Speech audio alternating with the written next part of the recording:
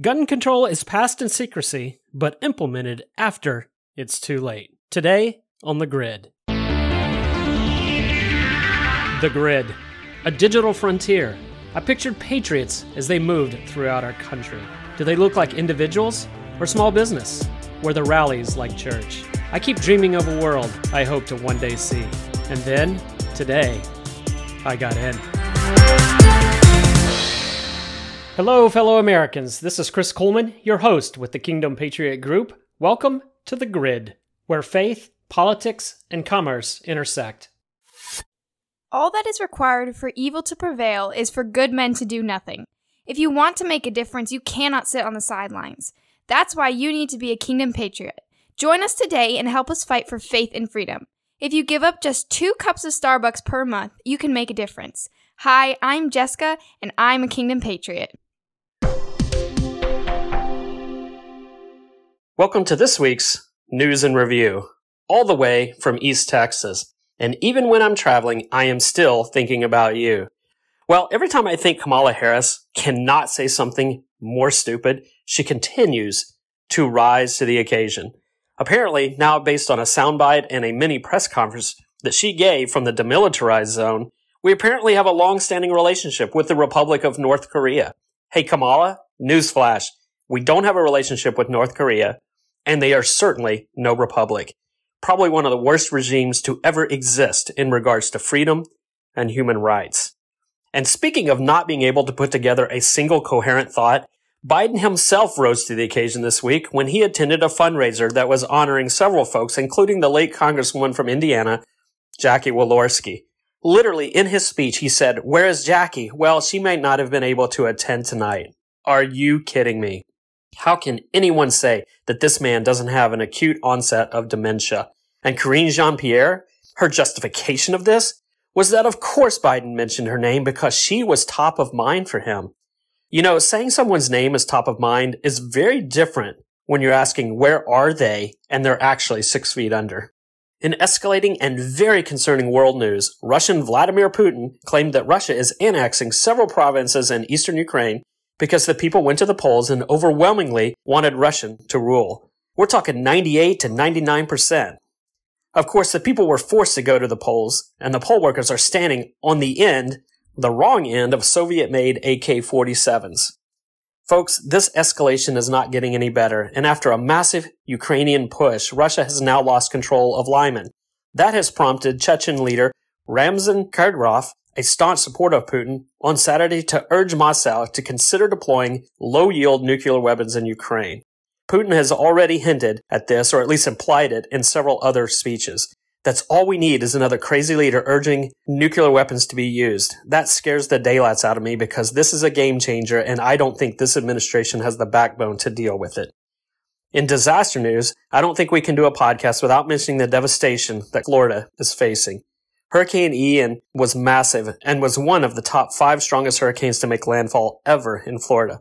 Unless you listen to The View and you're a big fan of Joyce Behar or Whoopi Goldberg, pretty much everyone else believes that Ron DeSantis was well prepared and has mobilized all the tools at his disposal to start the rescue efforts.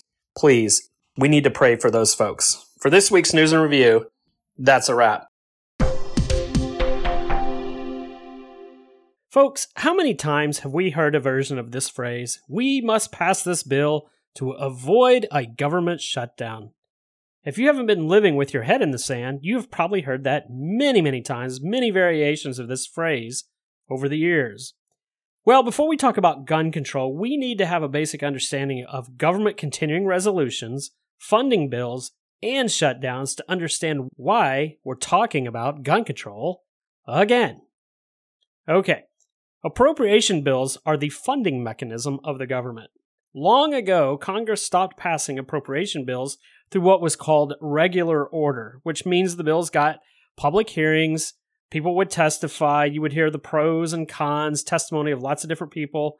The amendments were added, amendments were deleted, then eventually there would be an up and down vote on the floor.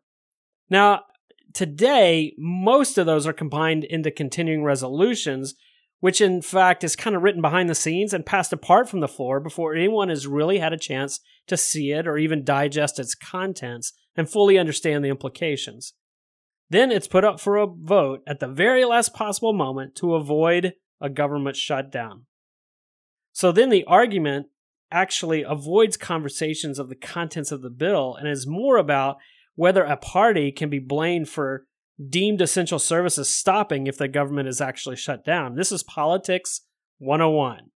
In other words, you start having this conversation of, well, you didn't vote for the bill because you didn't want people to have their Social Security checks, or you didn't want people to have their welfare or their unemployment. And it's like, no, I didn't vote for it because I didn't know what was in it, because you gave it to me an hour before the vote and it was 800 pages. But that's a hard argument to make. So ultimately, that's why this is done. Politics is certainly at the center of this. Why this is important is because it is a great method to attach policy to bills that have no chance on their own apart from the appropriation bill.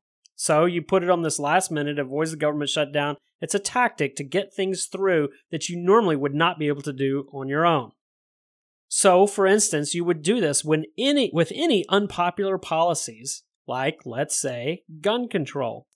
The funding bill will likely be voted on after the elections, in this case, during a lame duck congressional session, but before the current funding runs out, which is probably sometimes in December. So we have a little bit of time, but time is short. So let's run into this. According to reliable intel, the upcoming omnibus or appropriations bill is likely to have 10 new gun control measures in it. So let's take them one by one. The first one, a huge ATF budget increase to facilitate Biden's plan to ban pistols. Now, I'm not sure exactly how he plans to ban them, if it's through excluding semi-automatic weapons that have more than, let's say, 5 rounds, or if it has to do with the pistol grip.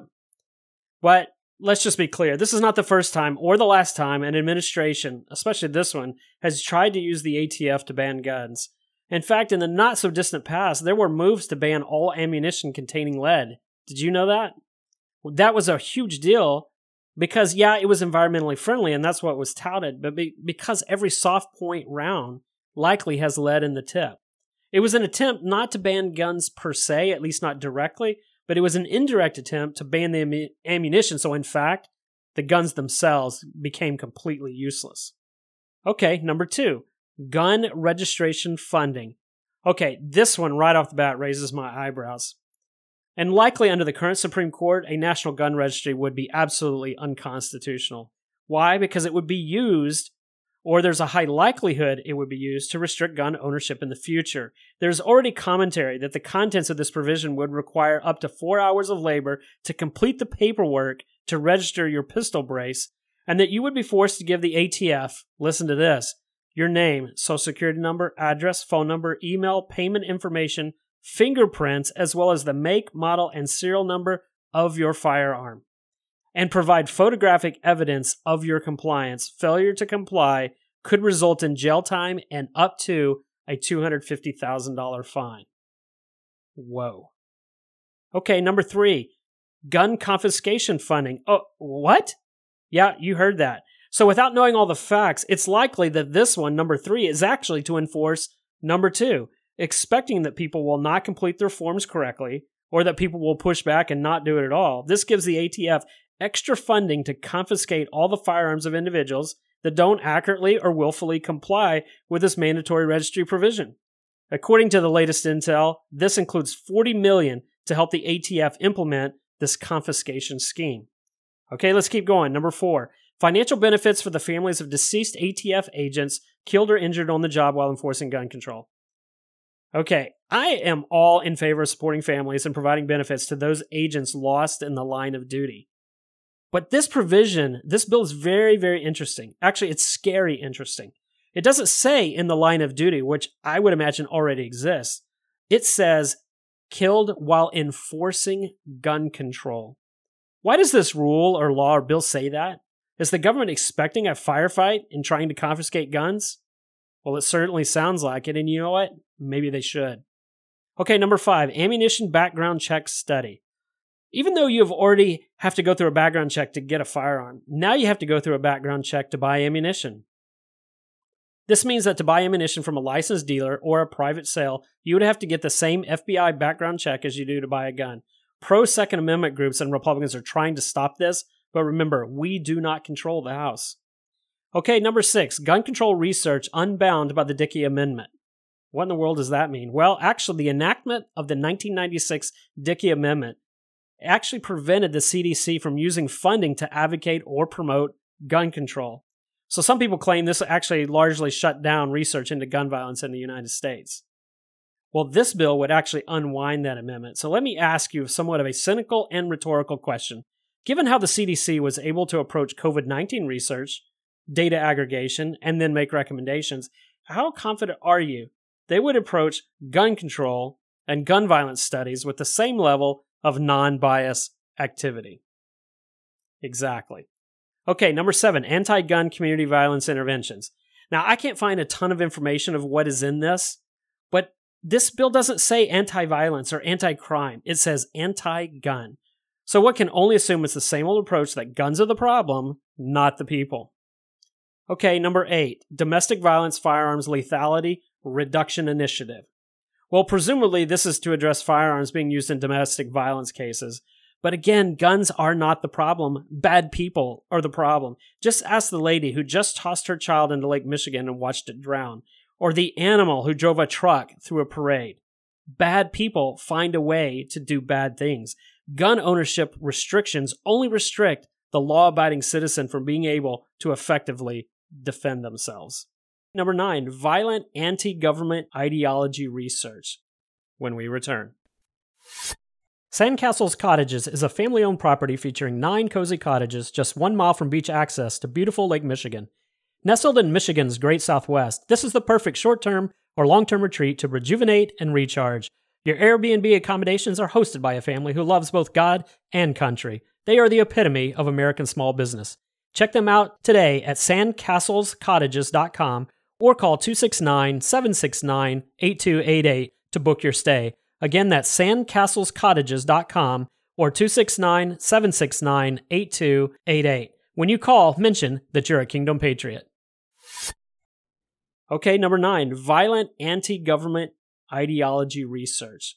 This one definitely raises the hair on the back of my neck. It really gets me fired up. Why, you might ask?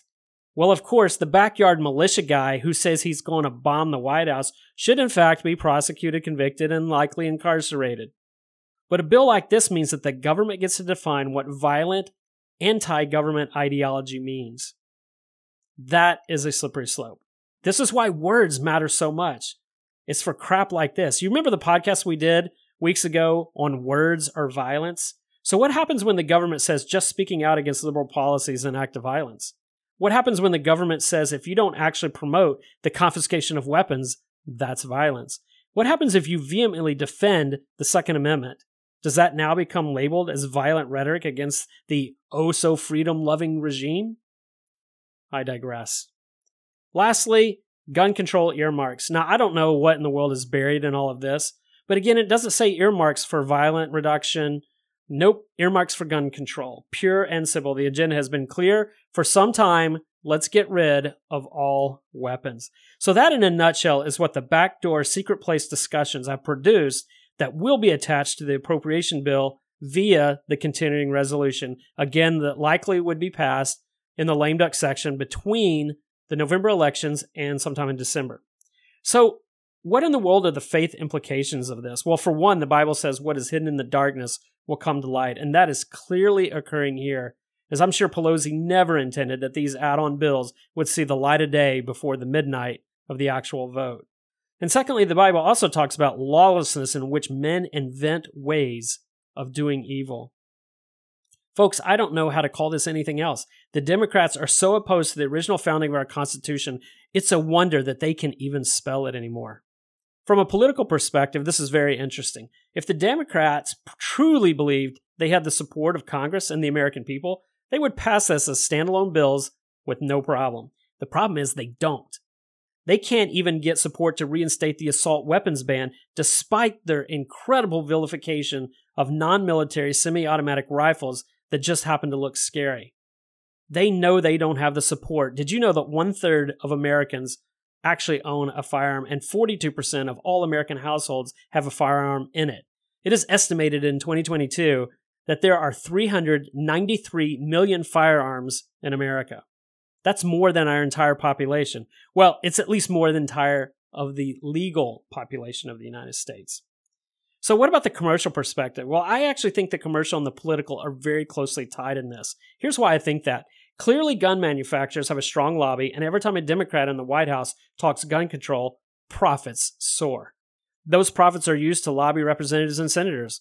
And they should, because so many Americans absolutely, vehemently want to defend their Second Amendment rights. Well, if the Dems can reduce the profits of gun businesses, then they can reduce the power of the lobby. And if they can shrink the lobby, then they can possibly push through unconstitutional gun control. So far, it's absolutely an uphill climb because many of us declare, "You will not take my God or my guns." Folks, we have a call to action on this podcast. Contact your U.S. representatives and senators and tell them to vote no to any appropriations that have these gun control measures attached to them. Go to our website at kingdompatriot.us and click on the civics links menu, and this will help you find your congressmen and women for your state. Take action today, as we must fight for faith and freedom. Till next time.